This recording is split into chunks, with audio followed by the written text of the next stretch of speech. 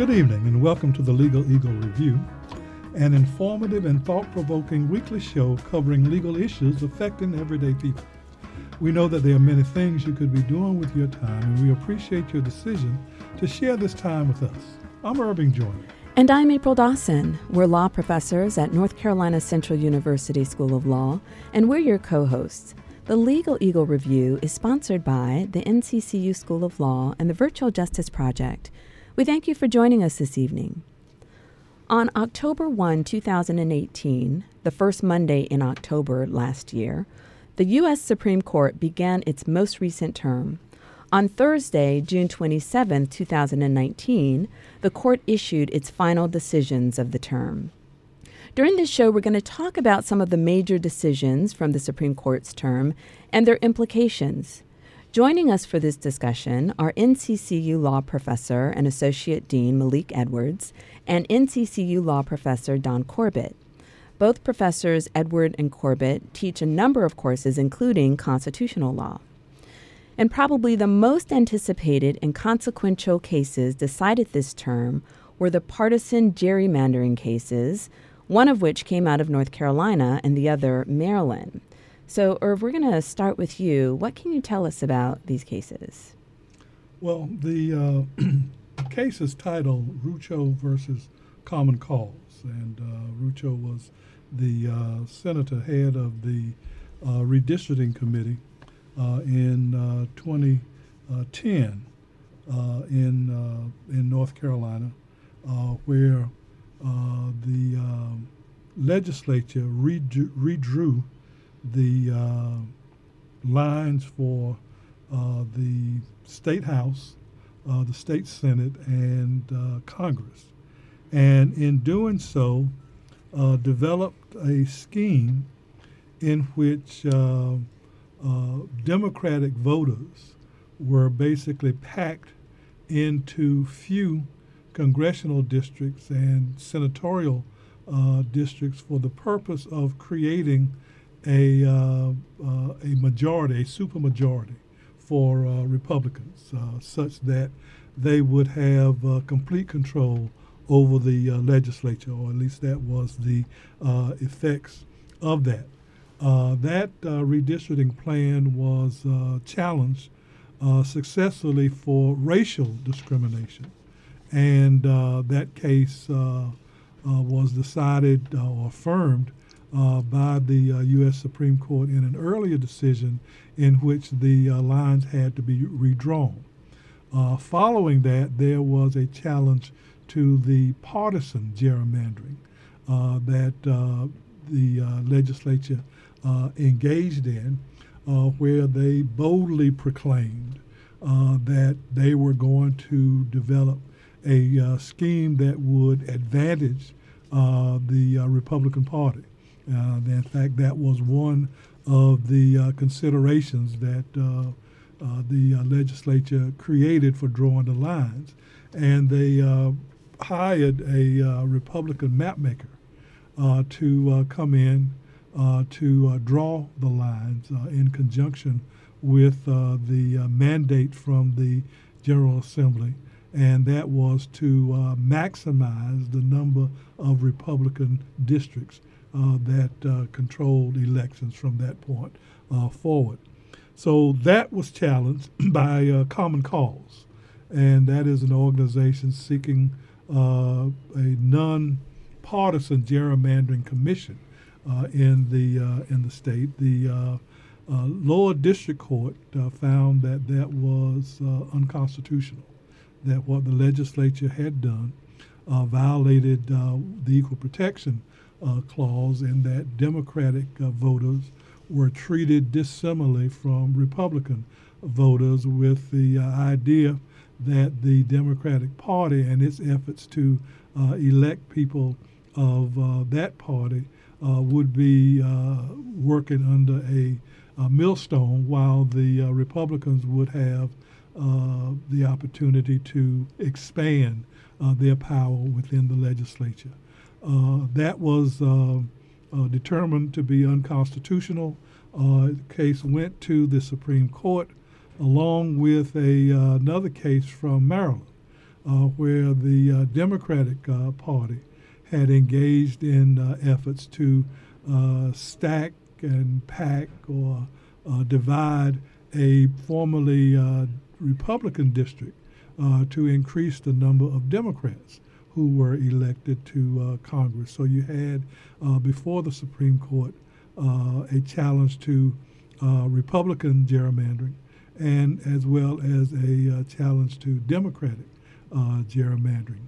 And the court basically punted and said that we are not empowered to make a decision, that within the constitutional framework of the United States, political parties are free to engage the process in any way they deem appropriate and necessary, as long as racial discrimination is not involved, which is condemned by the 15th Amendment and the Voting Rights Act, but that these are political questions, and these are political decisions that political parties make. And since the beginning of time, at least the beginning of time in the United States, legislative bodies have been free to create whatever districts they want to create, and then they go back through the history where they make the point that it has not been unusual for there to be all Democratic Party delegations in Congress, and overwhelming Republicans and Democratic parties at the state level. So that is not something that is that creates a constitutional violation, although we view this as being extreme, that it is undemocratic. But being undemocratic does not make it unconstitutional, and therefore we decline. This is a political question, so we will not decide who is right and who is wrong, because the Supreme Court does not have the authority to do so. Interesting was it was a 5-4 opinion.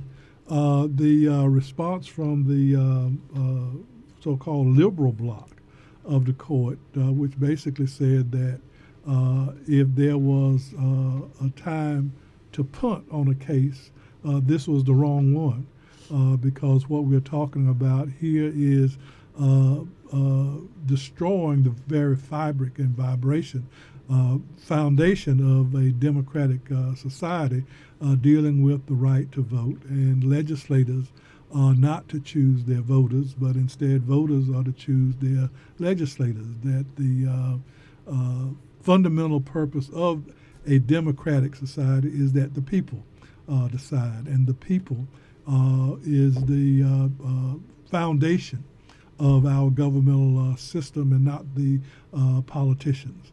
And here we are allowing politicians now to maneuver citizens around, and clearly that violates the Constitution in many ways, but more particularly with respect to equal protection based on people's political views. In the Maryland case, they also focus on the issue of First Amendment, and that it was a viewpoint discrimination that was in place, and the majority held even there that, well, that might be true, but it's not our place to make a call with respect to the redistricting process. So we're back where we are, and the legislatures around the state now will probably be more robust in gerrymandering, and the only way that you can change the configuration of those who are elected is to have them voted out of office, and then a new party take over, so that they will then gerrymander it then in another direction. So this was a disappointment to many people, but basically followed the tradition of the court in having a hands-off policy with respect to partisan gerrymandering in the various states, and so they did not choose to break the precedent that the court has engaged in over the years. And, Irv, so you mentioned 5-4 decision, and, this is one of those cases that demonstrates the importance of who's in the White House, because that determines who's actually on the bench at the Supreme Court level. And for, a couple of years, there has been hope that the Supreme Court would find partisan gerrymandering to be in violation of the Constitution because of Justice Kennedy, who had said, yes, it's unconstitutional. The question is, how do you determine whether the nature of the partisan gerrymandering is so offensive that it offends the Constitution? Well, when Justice Kennedy retired, the concern was, of course, he would be replaced by someone who would reach the conclusion that partisan gerrymandering is a political question, non-justiciable political question, which means that the court won't decide the issue, even though, as you noted, the court recognizes that that is undemocratic. And we're going to talk about some other decisions where, the makeup of the court makes a difference on how these decisions come down. 5-4 decisions, it's a question of one vote. Don and Malik, either of you have anything to add about the Rucho case? I mean, as you pointed out, and I think it's what Robert said, is that this should be done through, it's a political question, that it should be done through the political process.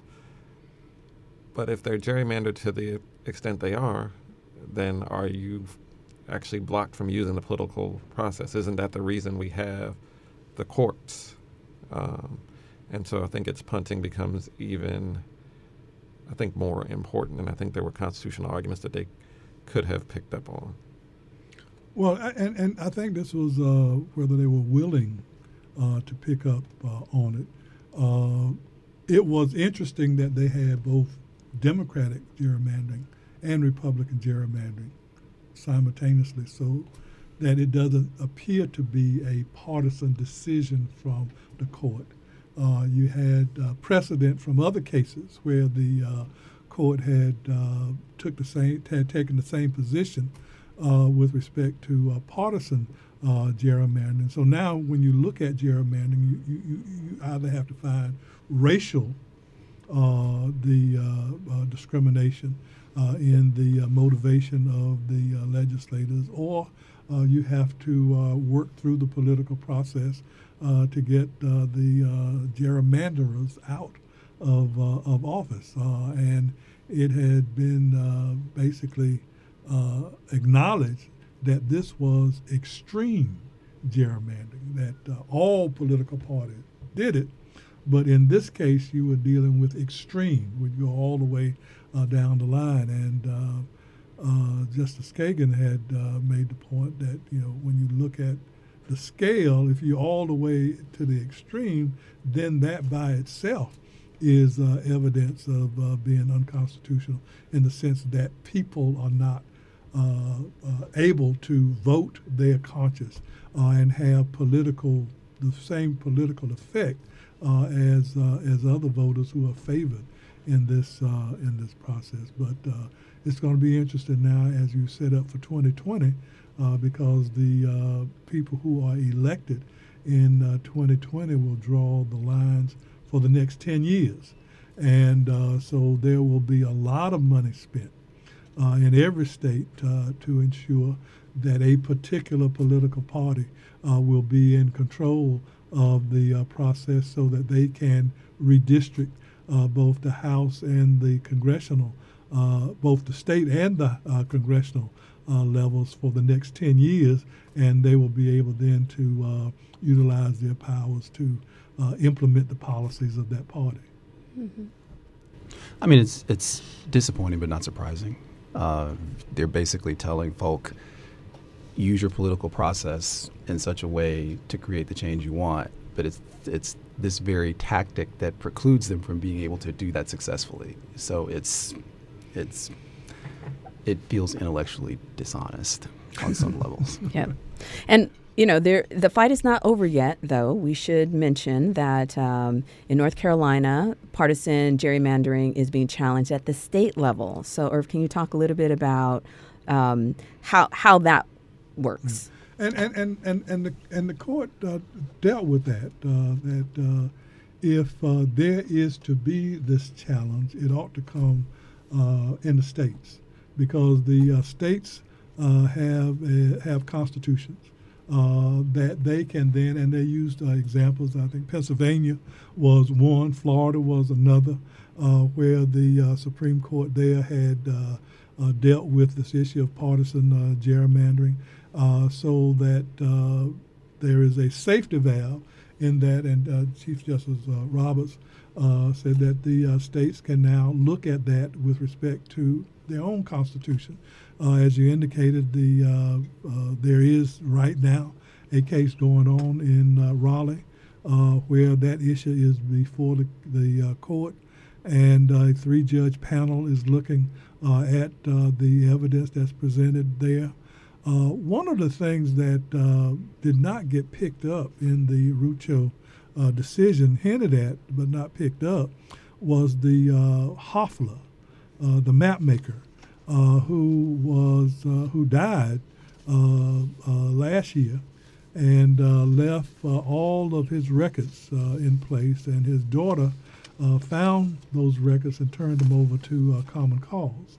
And in those records, he spoke to the motivation and the purpose of his involvement in all of these different redistricting efforts, and said that was to gain power for Republicans, and that whatever machinations they could come up with to ensure that the Republicans would be in control, that was what he was going to do. And I would expect that information from the Hoffler file will be presented in state court, while it was not presented in federal court for the Supreme Court to look at. But we'll see. All right. So the fight continues. We're going to have to take a quick break, but you are listening to the Legal Eagle Review here on WNCU 90.7 FM. And we've been talking about the most recent Supreme Court term, and we have with us in the studio as our guest NCCU Law Professor and Associate Dean Malik Edwards and NCCU Law Professor Don Corbett. We'll be right back. We hope you stay with us.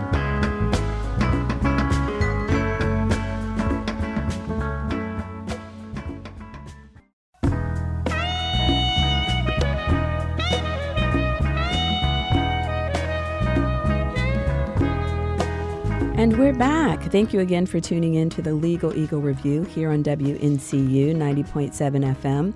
I'm April Dawson, and my co-host Irving Joyner and I have been talking with NCCU law professors Malik Edwards and Don Corbett about the most recent Supreme Court term. And right before the break, we were talking about the Rucho case, which stems from North Carolina and the partisan gerrymandering issue.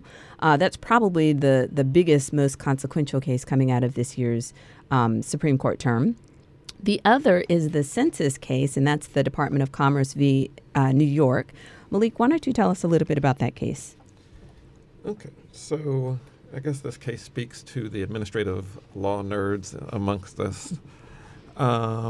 And so when President Trump came in, he basically told the Department of Commerce, so the Department of Commerce decided that they were going to have a question about citizenship on the census.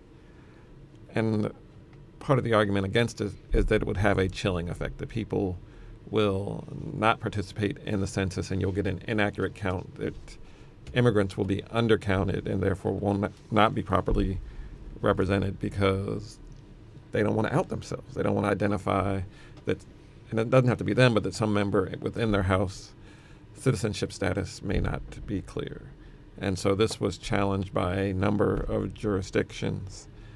And ultimately the court did everything that you can do. They affirmed in part, reversed in part, and remanded.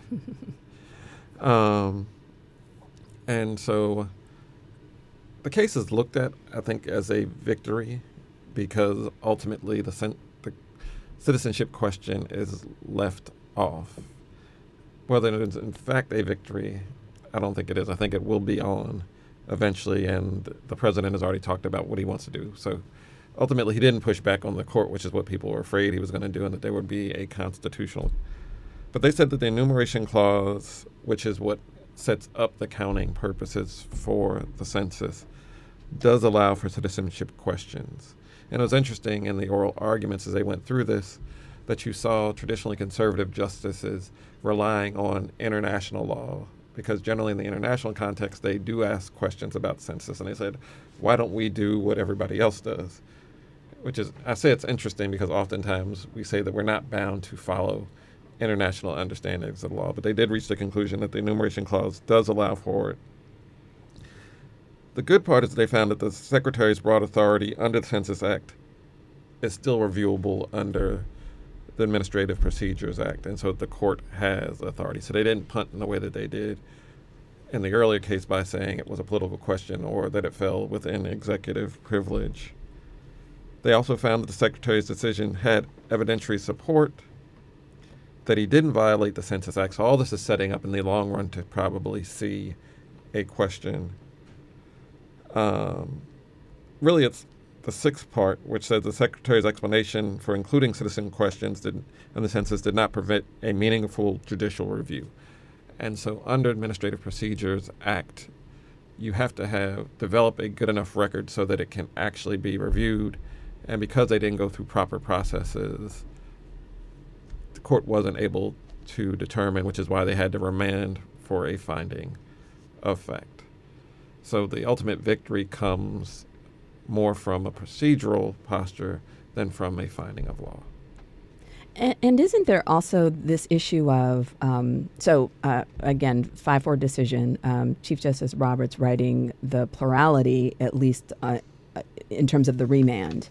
What was the reason behind that the Commerce Secretary gave for wanting the citizenship question on the census? And I think in terms of what this administration is willing to do to support policies that seem discriminatory. And basically what I'm saying is, lie about it. Right. And, of course, the court is not going to hold that it's a lie. They have to accept the arguments given. Well,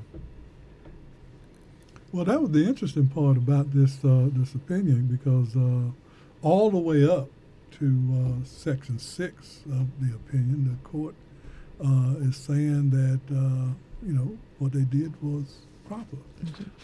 But now we get to the end of the opinion. We don't believe the justification because you've not provided an adequate basis for that, going into a factual question, which normally the Supreme Court or appellate courts don't do. I mean, that's kind of, I think that was right. The point. That was kind of unusual that they would drift off that way. And but Justice Roberts joined the so-called liberal minority to be the fifth vote in essentially delaying this decision such that there could not be some finding of facts before the census had to be published. Well, it's interesting. Like I said, I don't know if I consider myself an administrative law nerd or not. Probably the answer yes to that question. But the way the politics makes for strange bedfellows. Because here you have the conservatives asking for administrative discretion at the same time that they are attacking giving discretion to administrative agencies. And so there is this tension, I think, even within that context. And so I think they could have gotten around it by just saying the deference should be given, that reasonable explanations provided by the secretary should be accepted, and they could have gotten away with it. But because they created the justification after the fact, it wasn't supported by the record that was in place, which is why I think we see the remand in place. I mean, it's pretty damning, though, that was the case, though, right? Because usually they will accept. They just say, okay, that's what you all want to do. That's what you can do. And then, as you said, the opinion lays out in such a way you feel like that's where it's going. And then it just shows you how flimsy the excuse was if they couldn't attach that principle that you described to finding a way to justify it. Right, because they made an argument that this was needed for gap filling, and so we had more accurate information. But they couldn't establish that there were, in fact, gaps that needed to be filled. And gaps that would facilitate the administration's enforcement of civil rights laws. Right.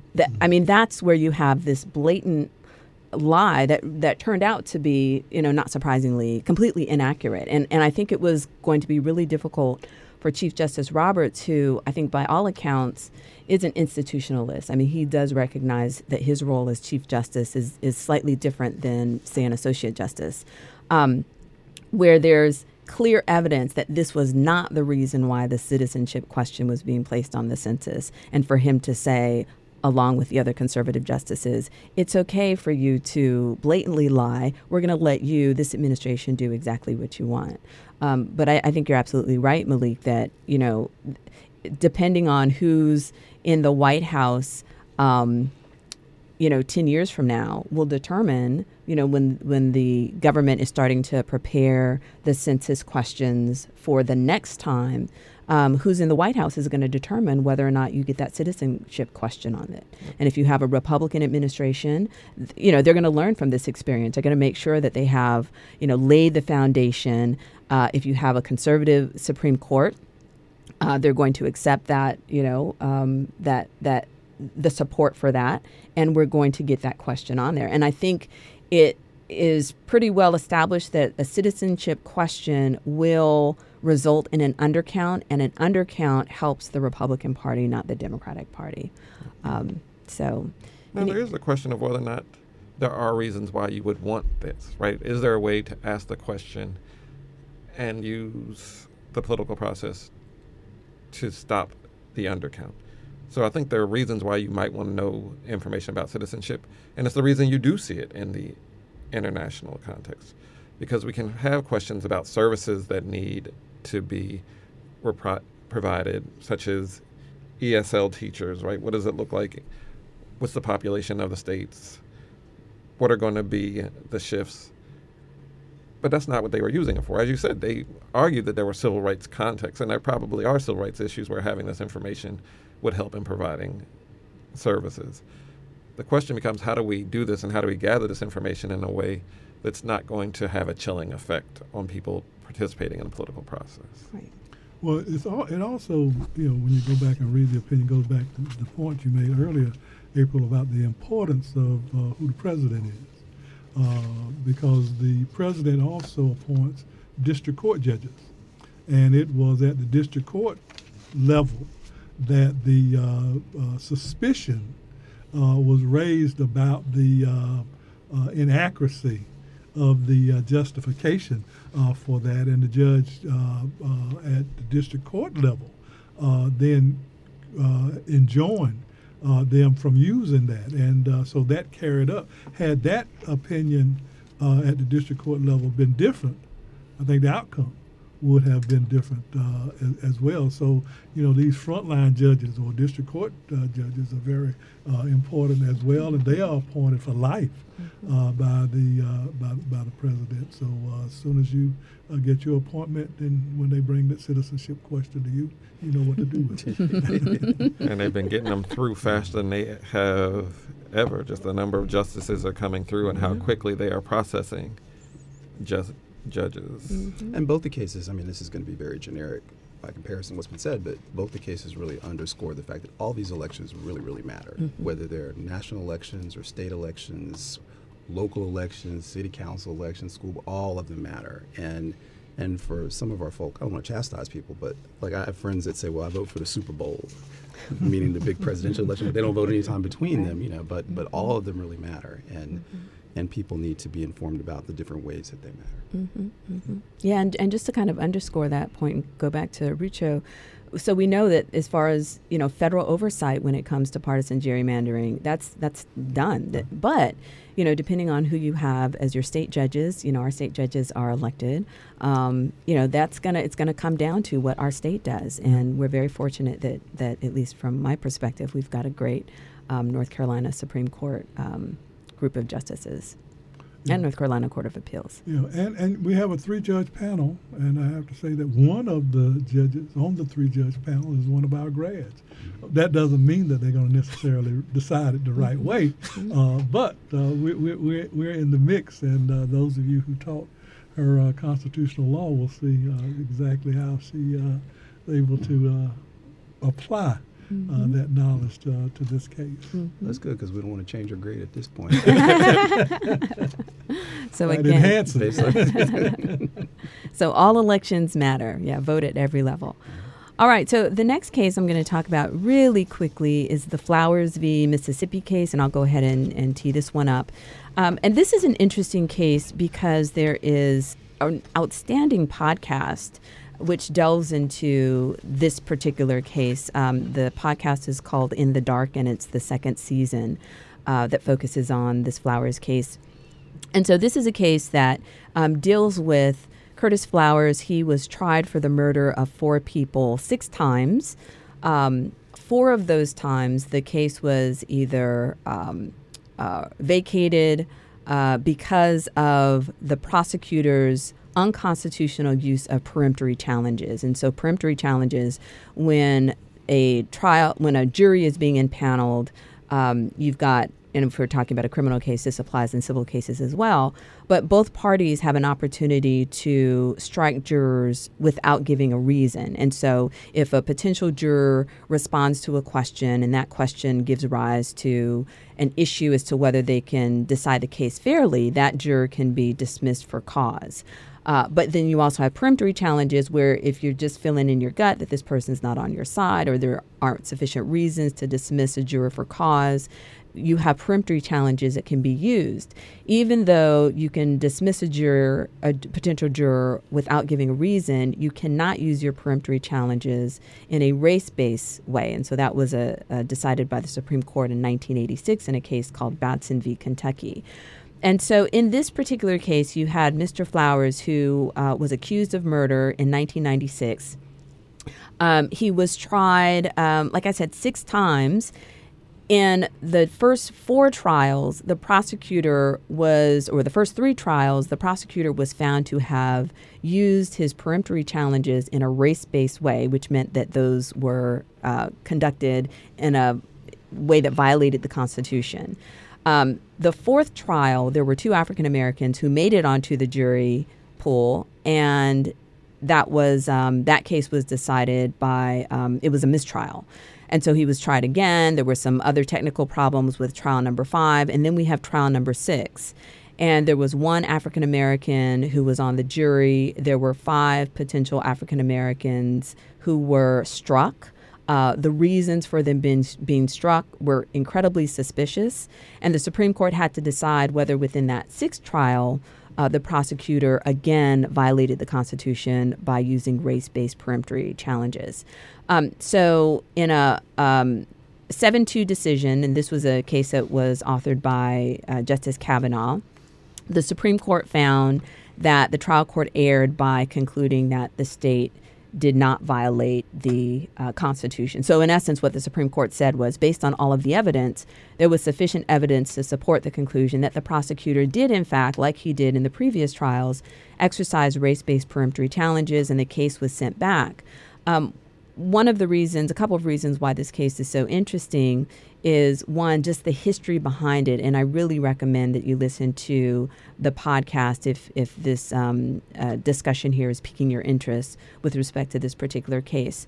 It's also interesting because you had 7 of the justices that clearly recognized that the history behind this case just completely supported the conclusion that this prosecutor, who was the same prosecutor who prosecuted this case from the very beginning, just continued with his regular practice, which was trying to remove African Americans from the jury, which is a clear violation of the Constitution.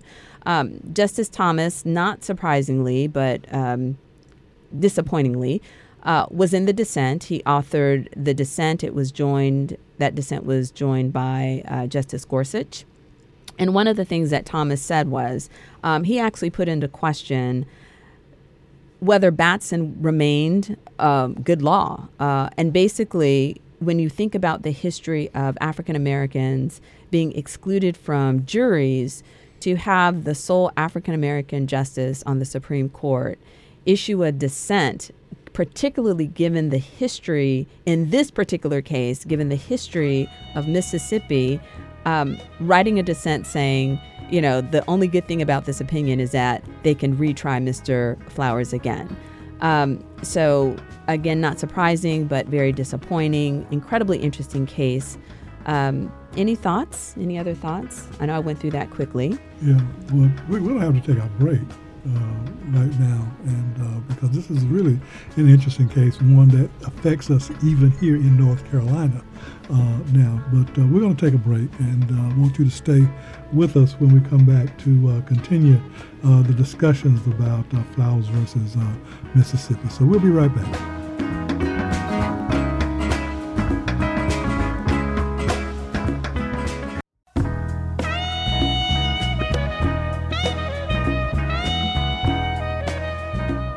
Okay, we're back on the Legal Review, where we are doing a review of the recently concluded Supreme Court session dealing with cases from 2018 and 2019. That session ended June 30th of this year. Well, actually June 27th of this year. We have Don Corbett with us, and he is a professor at North Carolina Central University School of Law, and Malik Edwards, who is the new associate dean at North Carolina Central University School of Law, both versed in constitutional law along with our co-host here, and we're talking about some of the recent decisions from that court. We ended up talking about Flowers versus Mississippi.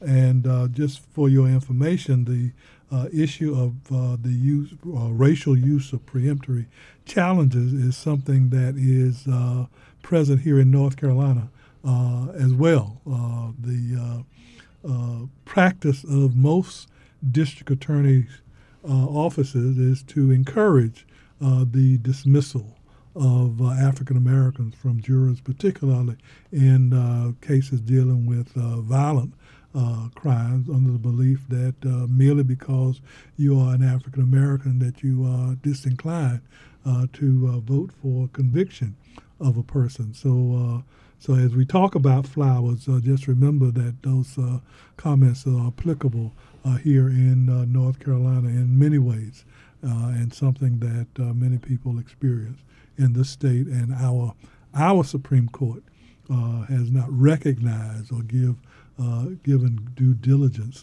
to the Batson ruling and the prohibition against the use of race and the use of preemptory challenges. Okay. Any other thoughts about Flowers? Okay. All right. So the next case we're going to talk about is American Legion. Don, why don't you tell us what that case is about? Sure. So this case involves the First Amendment, and one of the rights that the First Amendment protects is freedom of religion. So for those of you who are unfamiliar with some of the detail, the First Amendment guarantees citizens freedom of religion through what's called the Free Exercise Clause. Do you remember watching What's Happening back in the 70s? Of course. Okay, so over the weekend, I thought about this because over the weekend, there's an episode where Rerun, who is one of the characters, joins a religious cult, and the cult basically dupes him out of his money. But their religious figurehead is literally a head of lettuce. So they worship this head of lettuce called Ralph. And then, it's tragic. Rerun loses all his money. But then, anyway, I digress just a touch to tell you that in the United States, if there are people who choose to worship a head of lettuce, and it's a sincerely held belief, then the government can't interfere with your ability to do that. So that's what's called the Free Exercise Clause. The First Amendment also guarantees citizens what's called freedom from religion through what's called the Establishment Clause, which basically means that government can't impose certain religious beliefs upon citizens. So North Carolina, for instance, could not adopt Catholicism as a state religion, or the Baptist faith as the state religion. That would violate the Establishment Clause. So you have both of those entities that protect you. So it's freedom of religion and freedom from religion. So the case involves a memorial park in Maryland. And the park was designed to honor veterans, and I believe it was maybe 1918 was when it was. Do you build a park? Is that what the right terminology is? So the park was built in 1918, completely private entity, and as a part of the park, it had a very large, I think 40 feet in height, et cetera, cross. And of course, the cross is something that we know as a symbol of Christianity. But remember now, it was constructed by a private entity, so no constitutional problems as long as it's a private entity that's involved. Then in the early 60s, the government of Maryland got involved, and an arm of the state government bought the land, including the cross. So that meant that they now had to take care of it, which means that you have state dollars that are needed to maintain the park, including this particular cross. So to some people from the outside looking in, the thought process was that because the cross is a symbol of Christianity, you're now spending money in such a way to endorse Christianity. And the argument was from a group called the American Humanist Association that violates the Establishment Clause, because the argument is that this kind of display, this kind of maintenance means you have this excessive entanglement with religion, which is runs afoul of the clause. So it gets up to the Supreme Court, and the court basically determined that the cross didn't violate the Establishment Clause, didn't violate the First Amendment. It's interesting for a couple of reasons, both of which, and I'm going to lose like 90% of the audience here, because they're really constitutionally driven nerd stuff, as Professor Edwards referenced a second ago. We've had some iterations of the court that have determined that there needs to be a very high, firm wall between church and state. So essentially what that means is that we don't want any overlap between church and state, meaning everything has to be completely separate. This particular decision, though, suggests that the court is not on this particular page, and that they're more likely to take a more tolerant view of these kinds of religious displays. Now, the argument that the court made was that this is more of a historical kind of reference. The cross doesn't stand alone for Christianity. And we've seen that in other contexts where the court has determined that a government action or actor has not violated the Establishment Clause in what it calls historical traditions of American society, such as having "In God We Trust" on our money, making people stand and say, "God save this honorable court" when people go to court. Those are all things that are tied to historical traditions that the courts say doesn't work as an endorsement of religion. So that's the mindset that they adopted here, and they said that as long as basically the government's taking a neutral approach, then there's no endorsement, no entanglement, and therefore no violation of it. So it does leave open the window, potentially, for more interaction between religious entities and government. So we'll have to see how that plays out over time. The other thing that's interesting is that for about, I guess it was maybe, I'm not good at math, Lemon was decided in 1973 maybe? Okay, we'll say 73 since somebody knows. There's a case called Lemon v. Kurtzman, which is the case that the court has used to assess Establishment Clause challenges for the last 40 years. And the interesting thing about this opinion is that Lemon basically gets no discussion whatsoever from any of the justices, only to say that it is an inexact fit for this particular discussion, which again, as Dean Edwards suggested earlier, lays the framework for maybe this is the end of Lemon.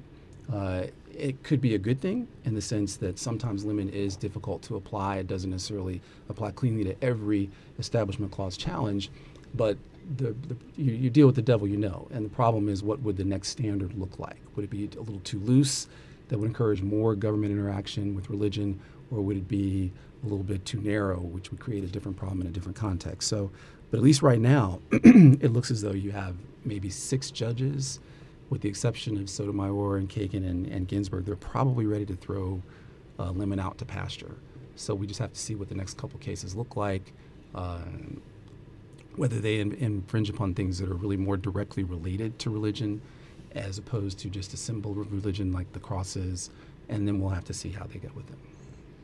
Is this a wide departure from past cases where the court has dealt with the same issue with respect to Christmas decorations? Yeah, it depends on who you ask. Yeah, right? And where there is a secular component to the celebration as well. And here you have a cross that was basically came with the land and not something erected by the state. That's correct. To promote a religious position. And so is this really kind of consistent there, or a departure? You can absolutely make the argument that it's consistent, because when you think about the totality of the circumstances and why the park was built in the first place, it was built to honor veterans. And that could be argued as a secular purpose. Now, the cross and its intonation and all that has to do with it, I think that's going to be interpreted by different people in different ways.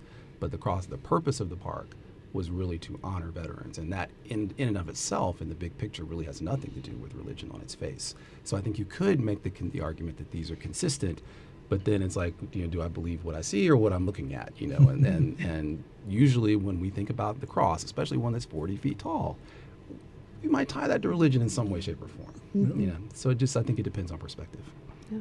And I think to kind of underscore your point, the fact that you had two liberal justices, Justice Kagan and Justice Breyer, join with the conservative justices kind of, emphasizes that this isn't too far of a departure from some of those other Establishment Clause cases where the court is looking at kind of the history behind this particular religious symbol. Mm-hmm. But as you note, it is definitely for those who are on the far right on the court, will be used when you're looking at situations that are less typical than what we've seen in the past. I think there's one coming out of North Carolina, out of the Fourth Circuit, that may expand town of Greece.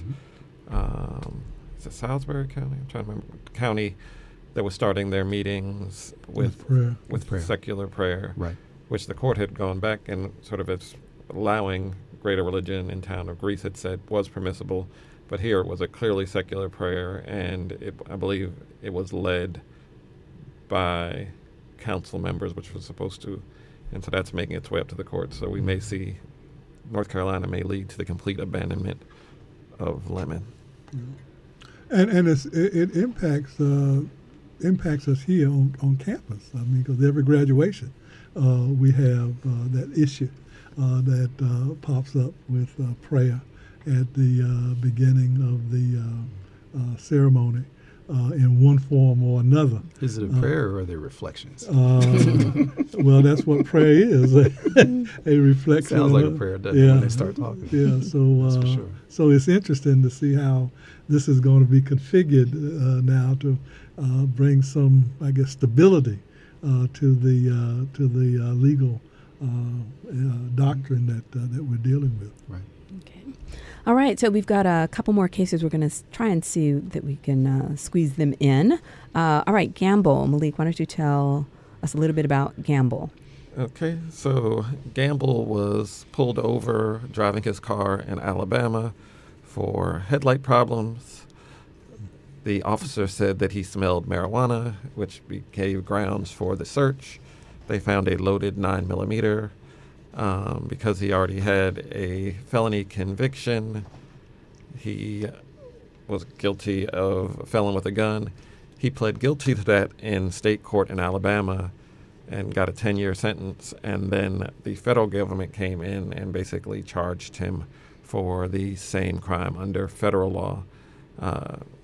He challenged under double jeopardy. The federal government defended under a dual sovereigns defense, and so dual sovereigns defense said that double jeopardy only applies when you are being charged. And they spend a lot of time talking about whether or not it's the same offense if you're being charged by another sovereign. And they're saying it's a different charge because it's a federal charge and not the state charge, even if the underlying issues are the same. Alito wrote for the majority and found whether or not he likes the idea that the law has been fairly clear that dual sovereigns can charge you for the same offense and it does not offend double jeopardy. Okay. All right. And the Mitchell case. Yeah, Mitchell is something that we all should be concerned about, and that's driving under the influence. There are a lot of those cases around, and in fact, our court system is full of those cases. But it has to do with breath tests and blood tests, breathalyzer tests, where the officer has a reasonable suspicion or really probable cause to arrest someone for driving under the influence. And basically the court holds there that requiring a person to take a breathalyzer test does not violate the Constitution, because your breath is not something that you have a reasonable expectation of privacy in. Everybody has to breathe, and that's why you smell bad breath. And the breathalyzer basically picks that up. But when you come to a blood test, that's different, because in order to get the blood, there has to be an intrusion into the body of the person, and the person can't be forced to submit to a blood test, except in the case of Mitchell, where the person is so drunk that they pass out and they are unconscious and they can't make an election as to whether they will agree to a blood test or not, and there is some medical rationale for the testing of the blood or the withdrawing of the blood, then the Fourth Amendment is not violated when the blood is drawn and is used in the prosecution of the person. So where the individual has a choice, they can't be compelled to do a blood test, which was the Mitchell case. But then the follow-up case to that had to do with a person who was so drunk that he was unconscious and couldn't make a decision about applying that. Then the use of his blood was proper in that instance. There are a lot of other configurations, but we don't have time to really go into all of the details. So the best thing to do is not drink and drive, or if you drink and drive, don't get caught. Don't drink and drive.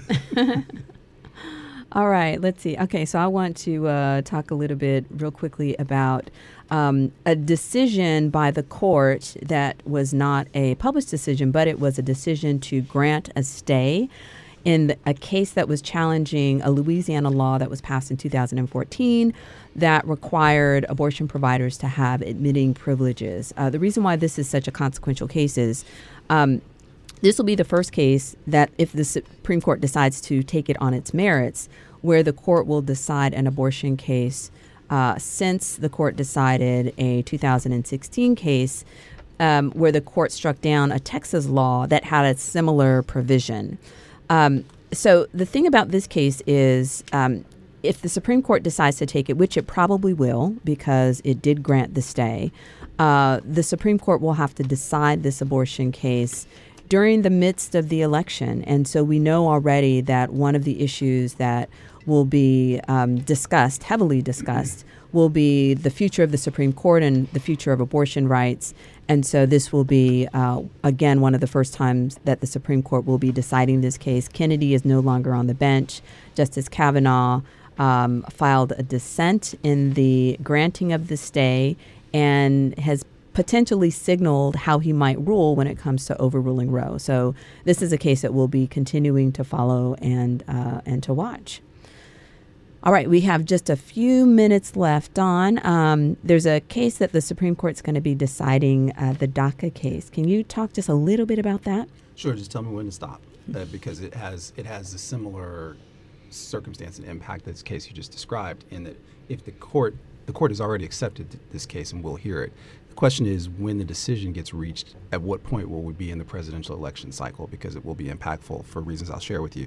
So DACA is called the Deferred Action for Childhood Arrivals, I believe. And it's basically, it was established by President Obama in executive action in 2012.